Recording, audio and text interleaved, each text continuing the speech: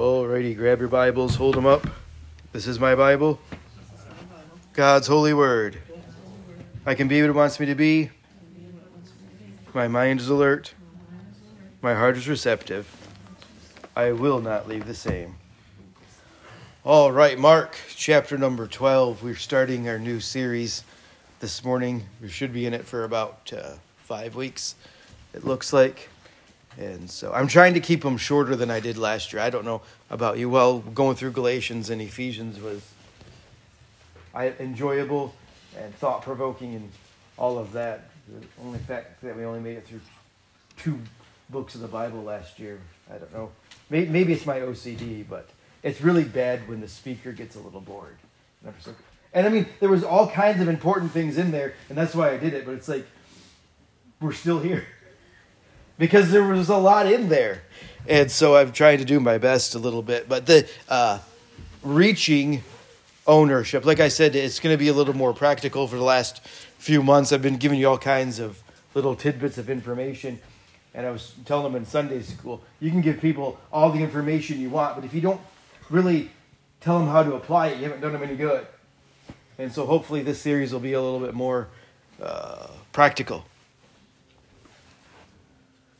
Reaching ownership. But if we're going to reach ownership, if we're going to handle things the way that God wants us, desires us, created us to behave here on this earth, the first thing, and that's the title of today's message, is the foundation of ownership. Foundation of ownership. Here in Mark chapter number 12, starting in verse number 1, it says, "And he began to speak unto them by parables. A certain man planted a vineyard and set a hedge around it and digged a place for the wine fat and built a tower and let it out to the husbandmen and went into a far country.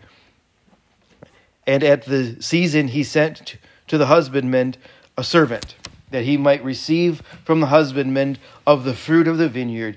And they caught him and beat him and sent him away empty. And again he sent unto them another servant, and at him they cast stones and wounded him in the head and sent him away shamefully handled. And again he sent another, and they killed him, and many others, beating some and killing some. Having yet therefore one son, his well-beloved, he sent him also last unto them, saying, they will reverence my son. But those husbandmen said unto themselves, this is the heir, come, let us kill him, and the inheritance shall be ours. And they took him and killed him and cast him out of the vineyard. What shall therefore the Lord of the vineyard do? He will come and destroy the husbandmen, and will give the vineyard unto others. And have ye not read the scripture? The stone which the builders rejected is become the head of the corner. This was the Lord's doing, and it's marvelous in our eyes. And they sought to lay hold on him, but feared the people, for they knew that he had spoken the parable against them.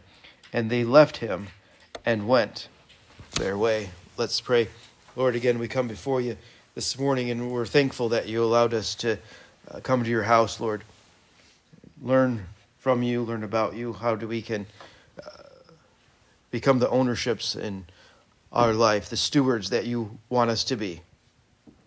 Lord, I just pray that you'd be honored and glorified in everything that we say and do this morning, Lord. We ask these things in your name. Amen. This passage describes an event that occurs during the final days before Jesus was crucified.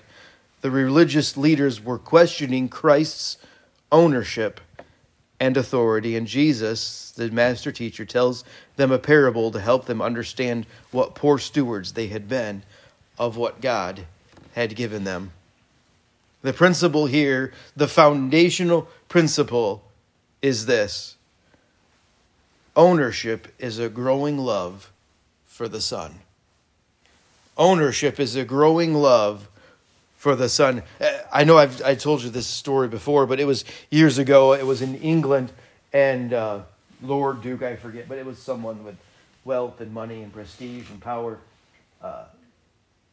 They died. And their son wasn't the most handsome son in the world. He had some physical disformities, And everyone wanted to, they held an auction like they did, and everyone went to this auction. Because they had lots of beautiful pieces, of furniture and paintings and all kinds of things. And the auctioneer stood up and he says, the first thing that we're going to auction off is a portrait that hung in the entryway of the family. And it was a portrait of the son. And like I said, he a little bit disformed physical abnormalities. And no one bid on it. And finally, in the back, the butler that took care of the family and ultimately took care of the son, if I remember right, offered $10, which I realized, several years ago was more than it is today, but it still isn't all that much. $10. All of the savings that he had occurred while working for the family, he bought that picture just so the auction could get moving. And after the butler came and took the picture, the auctioneer announced that the auction was over. And in the will, it stated this: whoever takes the son gets everything. Whoever takes the son gets everything. Listen, if we're going to be the Christians and the people that God wants us to be, we have got to have a love for the Son. Listen, good stewards, good owners are appreciative of God's provision. Listen, there's no question that God's taking care of us. I know it was last year when I first made this statement. But listen, if you're a homeless person in America, you have no car, you have no job, you have no house, you have absolutely nothing, but you live in America,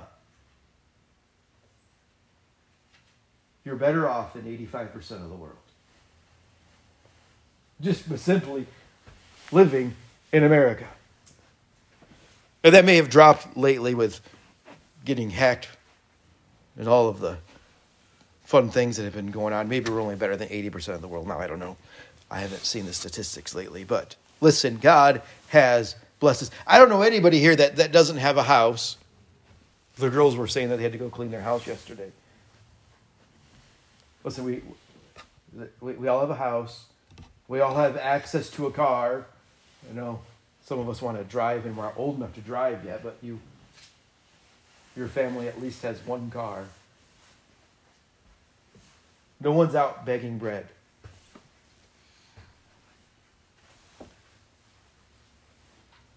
The Lord has been good to us. Listen, they understand exactly what Jesus is saying here, because it says in verse 12 that they knew that Jesus was talking to them. They understood what was going on. Listen, the nation of Israel, the chosen people that God had blessed in unique ways. But all throughout history, they had rejected God and shown their disdain by killing his prophets. Look at Hebrews chapter number 11. Hebrews chapter number 11.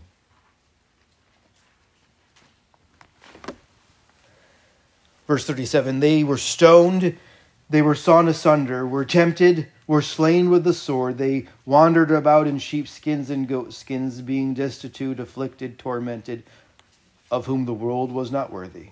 They wandered in deserts and in mountains and in dens and in caves of the earth. Listen, Hebrews was written to the Jews. They were written to the Hebrew people. And I realize that we can take application from that today, and throughout history there have been times where the people of God has been mistreated, but ultimately and literally this was written to the nation of Israel, describing to them how they had mistreated the people that God had sent to point them toward the Savior.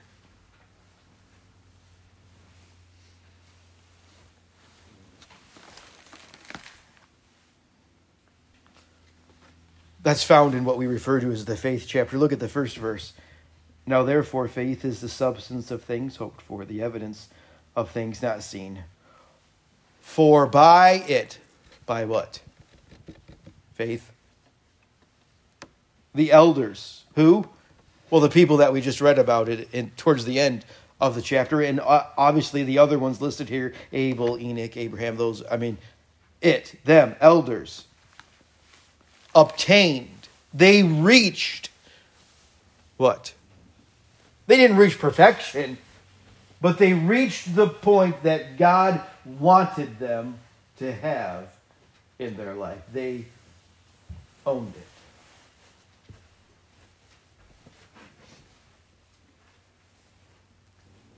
See, God has entrusted us. He has entrusted them with land. He multiplied their seed and He blessed them like no other nation. And we're actually going to talk about this tonight in our series about the unsaved Christian.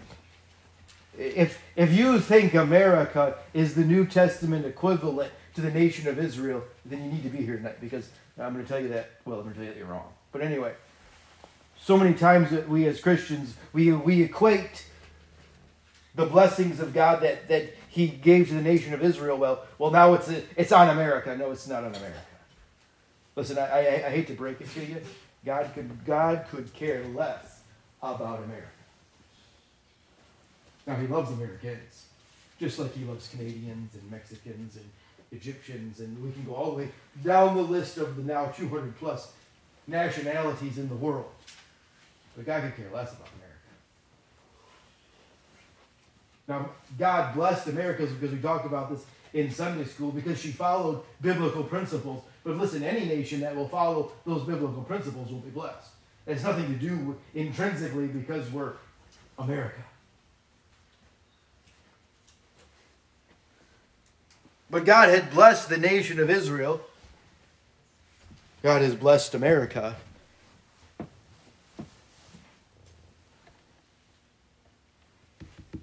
And we have to realize the important emphasis in this parable. Look back at verse number 1 of our text there in Mark. It says, "And He began to speak unto them by parables. A certain man planted a vineyard and set a hedge about it, and digged a place for the wine fat, and built a tower, and let it out to the husband, and went into a far country." Listen, Jesus sets it up very clearly that this owner gave the tenants everything they could possibly need. He built a wall around it to protect the investment. He had the wine press built, a lower vat dug to collect the juices from the grapes. He built a tower so the grapes of the wine could be stored and the sentry could be posted to watch it. And then he leased it out to a group of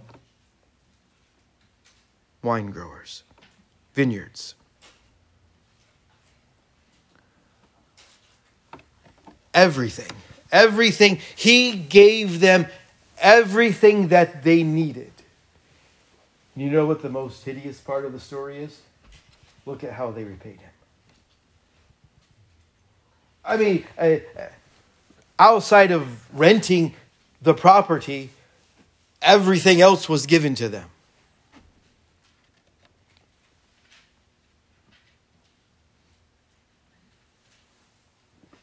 See, there's an important basis of ownership. You say, because what does that have to do with us? He's given us a lot. He's given us a lot. All the things that He has given us. All the ways He has set you up for success, to accomplish the tasks that He has for you to do. Listen, there's a direct relationship between gratitude and ownership. Look at Romans chapter number 2. Romans chapter number 2.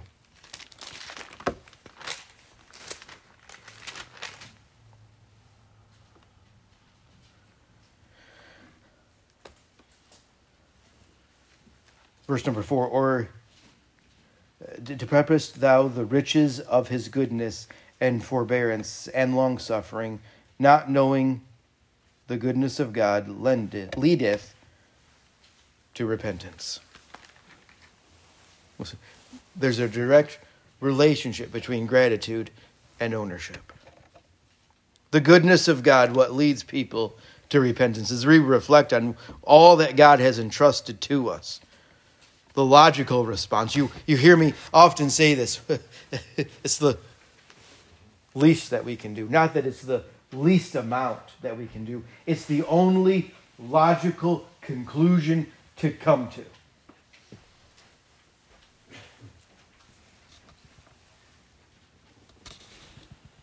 To do everything that we can to be faithful with what God entrusted us. Do you remember all the way back when we first started this, I gave you the 4 principles. What was the first principle?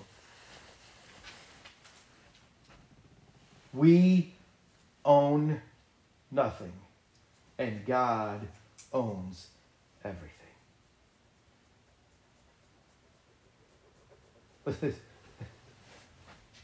When I was in Norway, this is just an interesting fact, but I've learned that it's more common than we realize many times in life, especially in some of the older parts of the world. You know the King of Norway owns Norway legally. He owns it. That means when I go to my house, it's not your house. It's his house. If he wanted to and if he chooses to, which there's no logical reason to do so, he could cash everything in. Kick everybody out of the country because he owns everything. He's just nice enough to let you live in his country. Listen, God owns everything. He's just nice enough. He's a benevolent God. He's a loving God.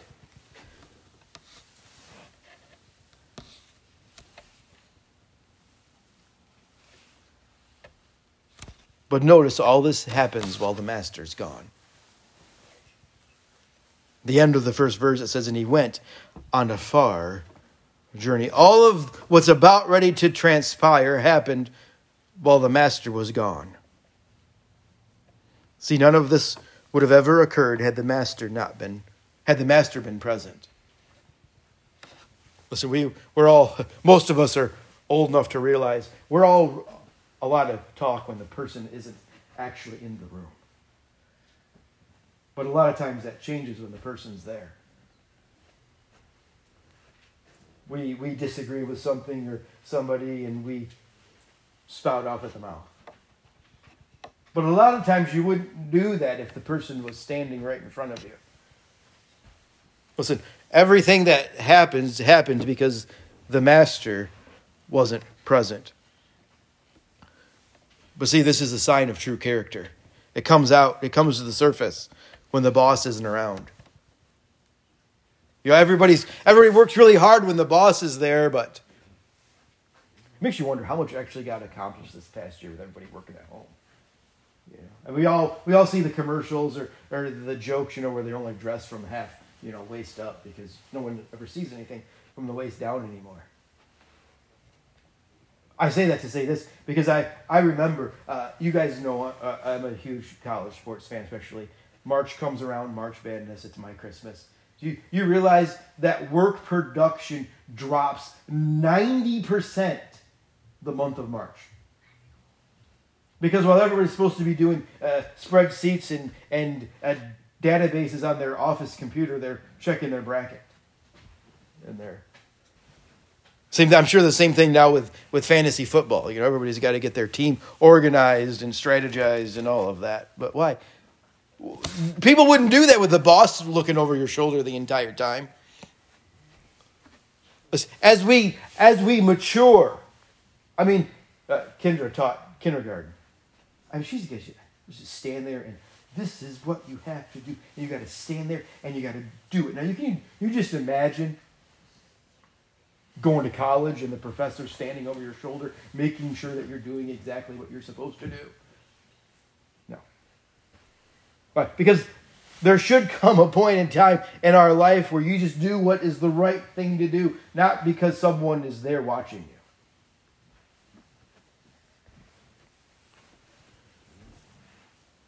You guys know I wasn't good at English in school. I'm thankful that it didn't happen to me, but I had to do bonehead English. in college. There was someone else in the class, and like I said, I'm thankful it wasn't me. And this paper was returned to them. And I mean, it was probably the most informational paper of the entire class. And yet it got the worst grade. And everyone knew that. I mean, this was the most informative paper. And so he questioned the teacher as to why he got such a bad grade. And the teacher responded, listen, you're in college now. It's filled with incomplete sentences,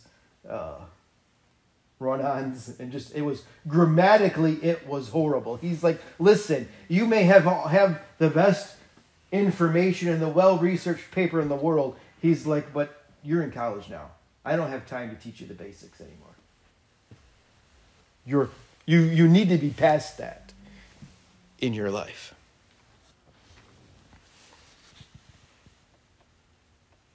See, there's people today, Jesus isn't physically here anymore, and the choices we make about what we are going to do with what he has entrusted with us says a lot about our character. See, as good stewards, as good owners, we should be responsive to the expectations of God. Look at verse number 2. And at the season he sent to the husbandman a servant, that he might receive from the husbandman of the fruit of the vineyard. See, the owner rightly expected a return on his investment.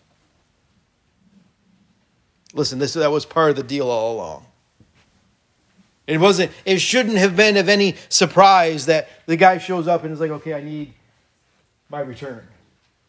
Listen, I gave you the vines, I gave you the grapes, I gave you the wine press, I gave you the protection, I gave you tools, I gave you everything you needed.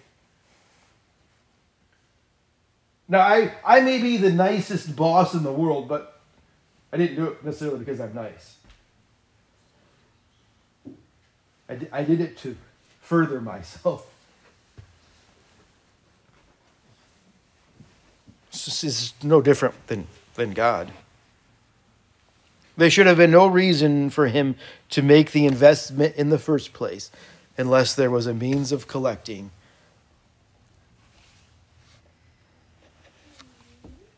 So the owner was simply asking them, with whom he had been so generous by setting up in the business, to give them the portion of his fruit. We would call him a venture capitalist today. But again, you say, what does that have to do with us?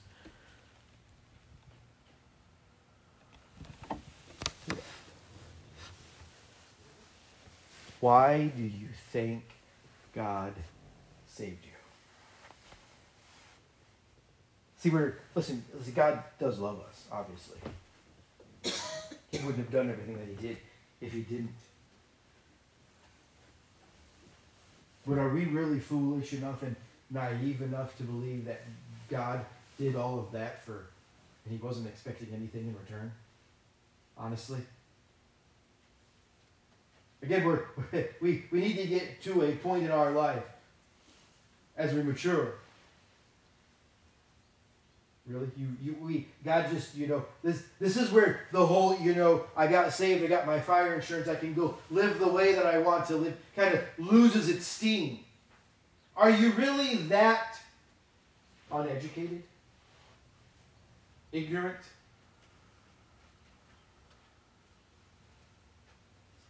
There's a reason why God saved you. And it goes all the way back to the very beginning. Why did God start this whole mess to begin with? Listen, why would God want me? Think about it for a second. He was in heaven. And it all throughout Scripture, we're given a picture of the best of human ability of what heaven is going to be like. And it's so much greater than that.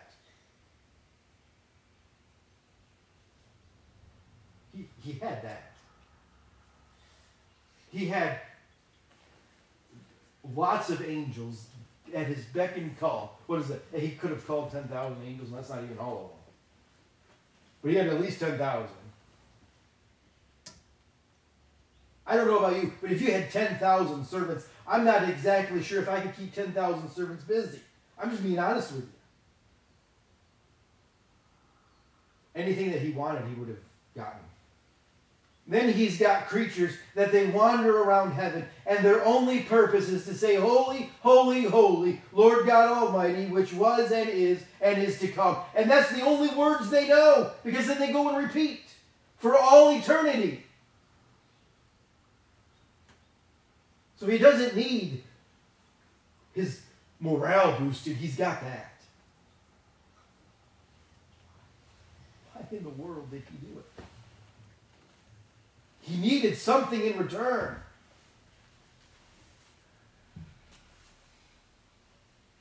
He wanted us to choose him freely, because everybody else has to do.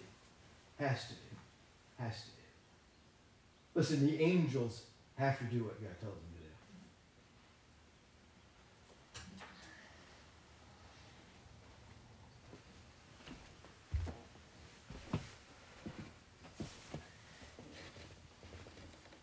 Look at John chapter number 15.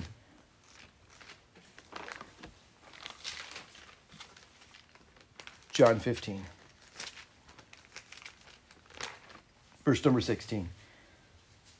Ye have not chosen me, but I have chosen you, and ordained you that you should go and bring forth fruit, and that your fruit should remain, that whatsoever you shall ask of the Father in my name, he may give it you.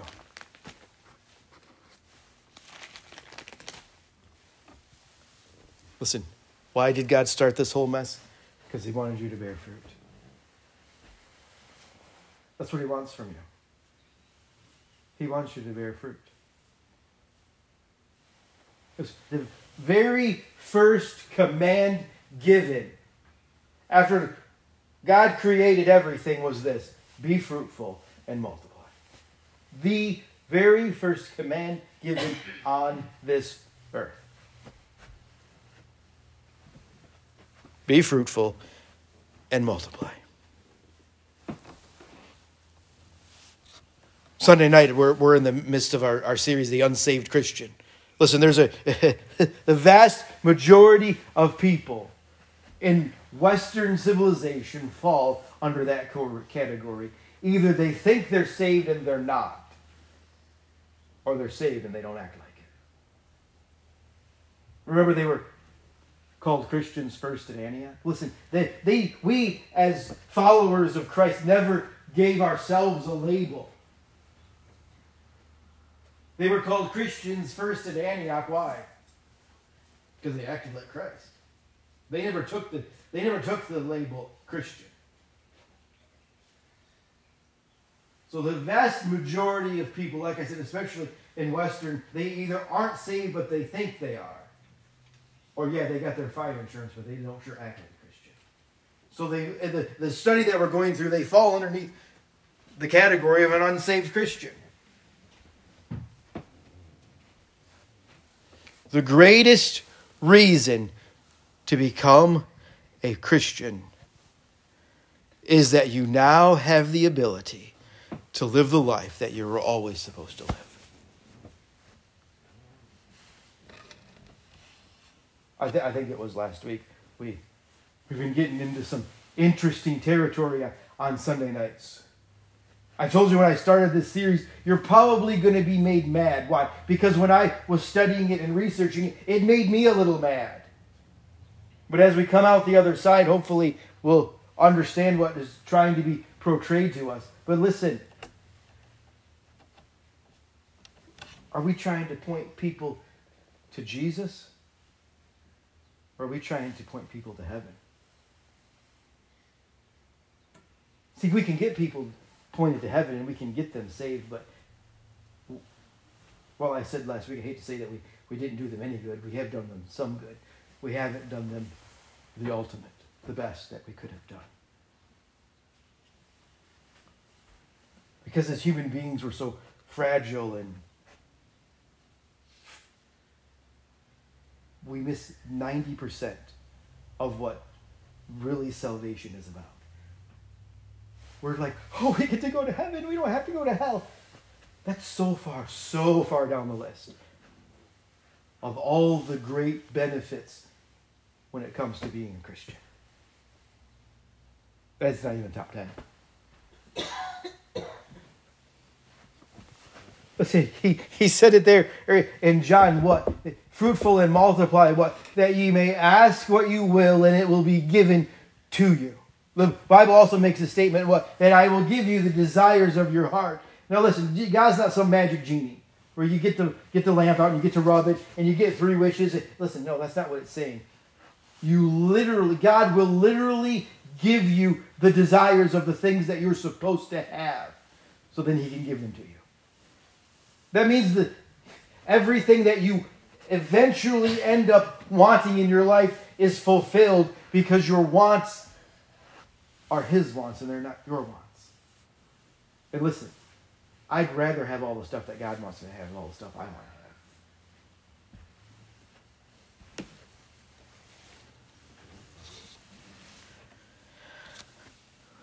Listen, we all want to make a difference. Hopefully not just as our time on this earth, but for eternity. Listen, God has a reason why you're here. Listen, God's not some twisted masochist. There's a reason why you're here. Be fruitful and multiply. If once you are saved, now if you're not saved, we can take care of that. But once you're saved, the reason why you're here is this. There's someone that you are supposed to affect. Listen, when your time on earth, listen, he's not going to keep us around any longer than we have to be here because he loves us. If you're still here, then there's someone that you're supposed to help. Now listen, that might mean that you're supposed to get them saved or lead them to Christ. That might be, maybe there's some intuition, some knowledge that you can bestow upon them. But listen, there's a reason why you're here, and it's this: be fruitful. Not just sit on our backside and enjoy the comforts of being an American Christian.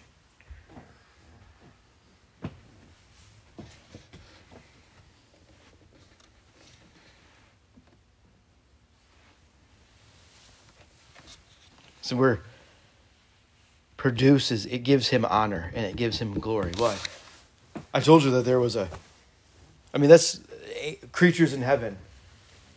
That's all they do. They give God honor and glory. Listen, but God, they have to.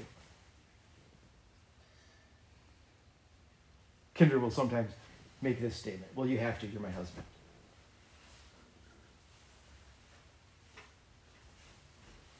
She asked me, so does this outfit look good on you? Of course it does. Well, you have to say that you're my husband.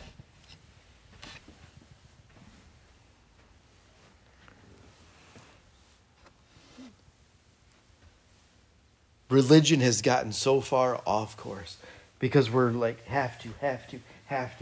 Listen, God's got all the have-tos he wants. He needs. He's got too many of them. He kicked a third of them out of heaven because of it. Have to. It's about time that there's a group of people that simply say, get to.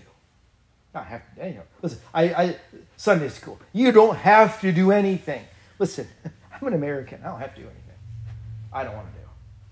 I mean, most of us have that opinion. Well, add on top of that, well, not only that am I an American, I'm a Christian. Well, now I really don't have to do anything I don't want to. But you get to. See, most people look at the Bible as a list of do's and don'ts. Listen, you don't have to do anything. You do not, listen, there's not one single thing in the Bible that you have to do. You are free to do whatever you want to do. But what we don't enjoy is what comes afterwards. No matter what you do or don't do, there's consequences for it. And you have no control over the consequences. Listen, you don't want to accept Jesus as your Savior? You don't have to. I'm not going to put a gun to your head. But there's a consequence for not doing it. You want to live a life that's full of drinking and smoking and running around and all of that. Listen, you can do that. There's just consequences for that.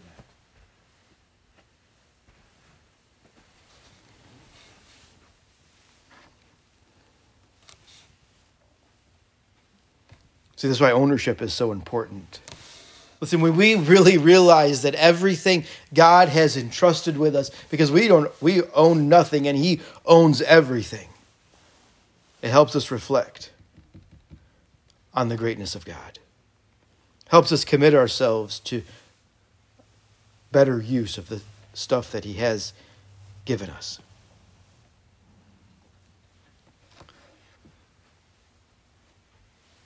But I, for one, am thankful for this, that good owners, good stewards, are amazed at the patience of God. The patience of the Master. Listen, we've seen the shocking behavior of the wine growers. Listen, the Master isn't here. We're beaten, killed, stoned.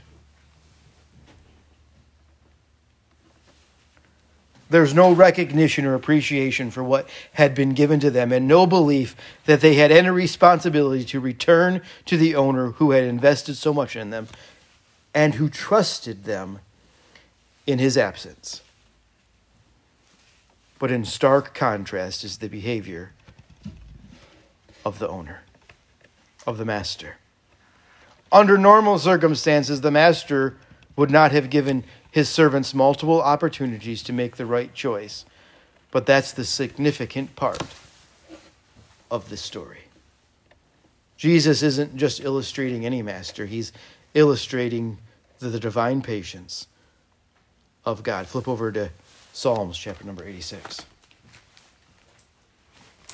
Psalms chapter number 86.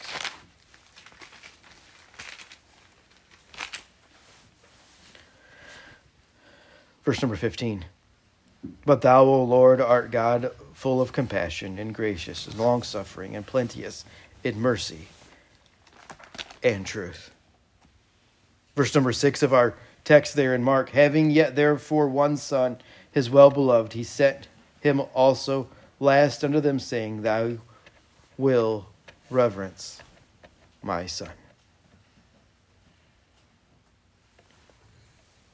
Listen, he sent the servants and they weren't able to accomplish the task. Not that it was their fault. He made the statement, I have one more to send. A beloved son. He sent them last of all, saying this, that they will respect my son.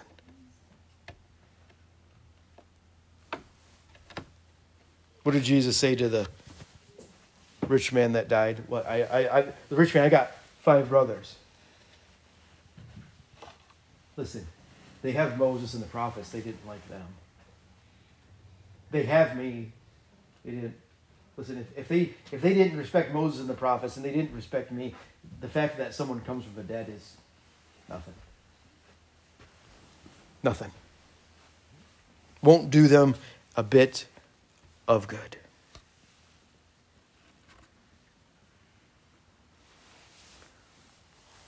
The truth of the matter is this: is there's all kinds of people. There's numbers of people who are making significant strides and can look back over the past year and see clear progress, clear ways where you have produced spiritual fruit. There's evidences that you have respect for God's Son. But let's just be honest. For some people, the truth is they haven't taken steps towards greater fruitfulness. They haven't recognized God's authority, His ownership. They have taken what He has entrusted and used it on themselves as if it belongs to them. Listen, that's bad on so many levels. It's especially bad because what it says is about our true view of Jesus. Listen, if we don't respect the Son, We don't respect God. We don't respect the Son.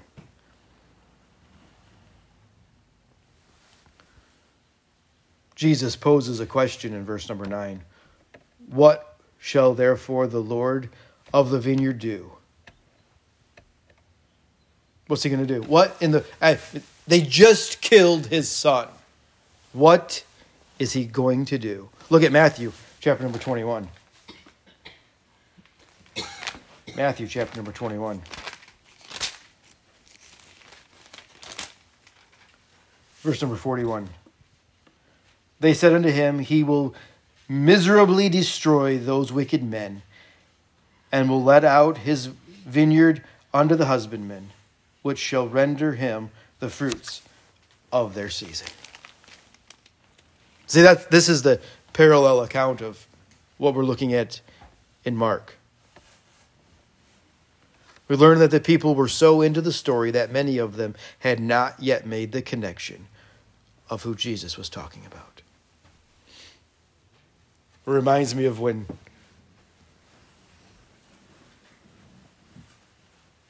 Nathaniel came to David, told David a story. Made David so mad. I'm going to go kill him. And then they're going to repay 4 times of what they took. David was hot. And then he looks at him and says, guess what, David? You're the man. You're the man. You're the one that did all of this. Listen, this should motivate us. Good stewards are subdued by God's judgment.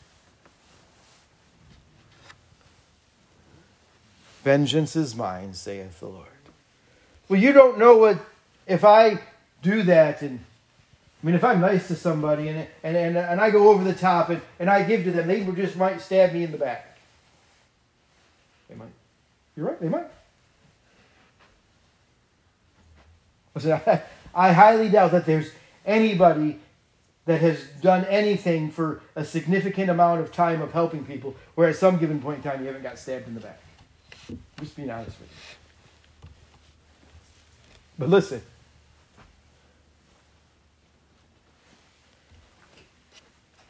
Can you create anything?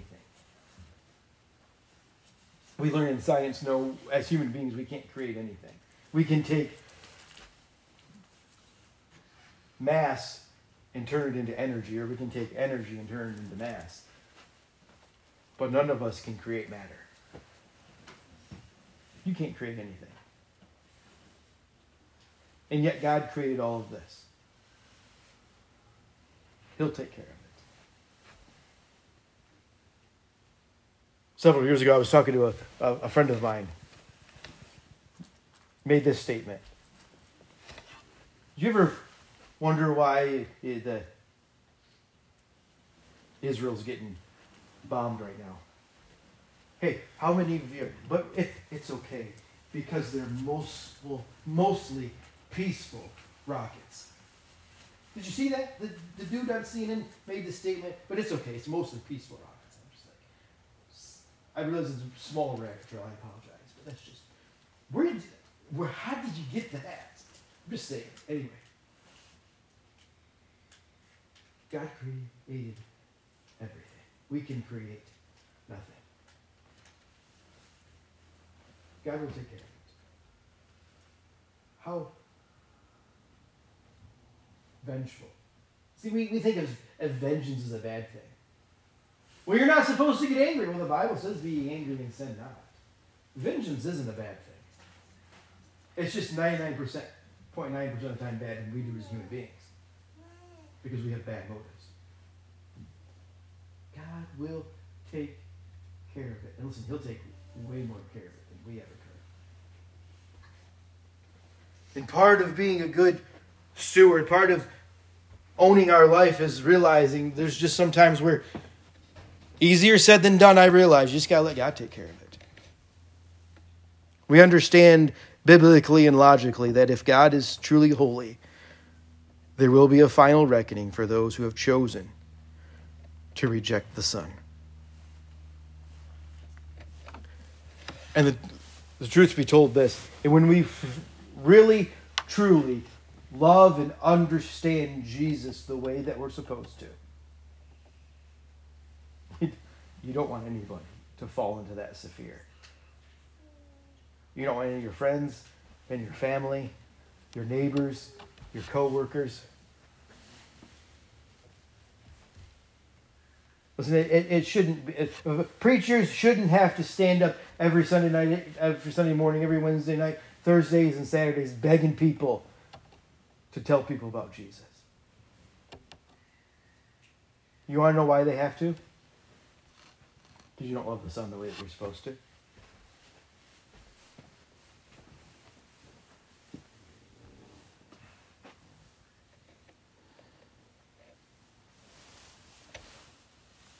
But aren't you glad that's not where the story ends? Because the vineyard is given to others, and the stone builders rejected becomes the chief cornerstone. Listen, good stewards.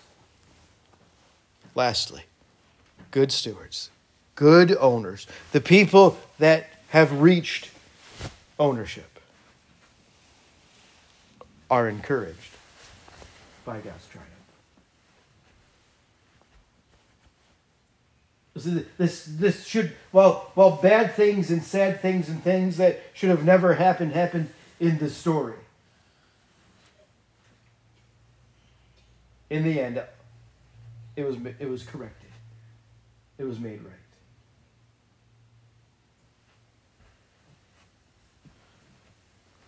Good owners are encouraged by God's triumph. Let's pray. Lord, we come before you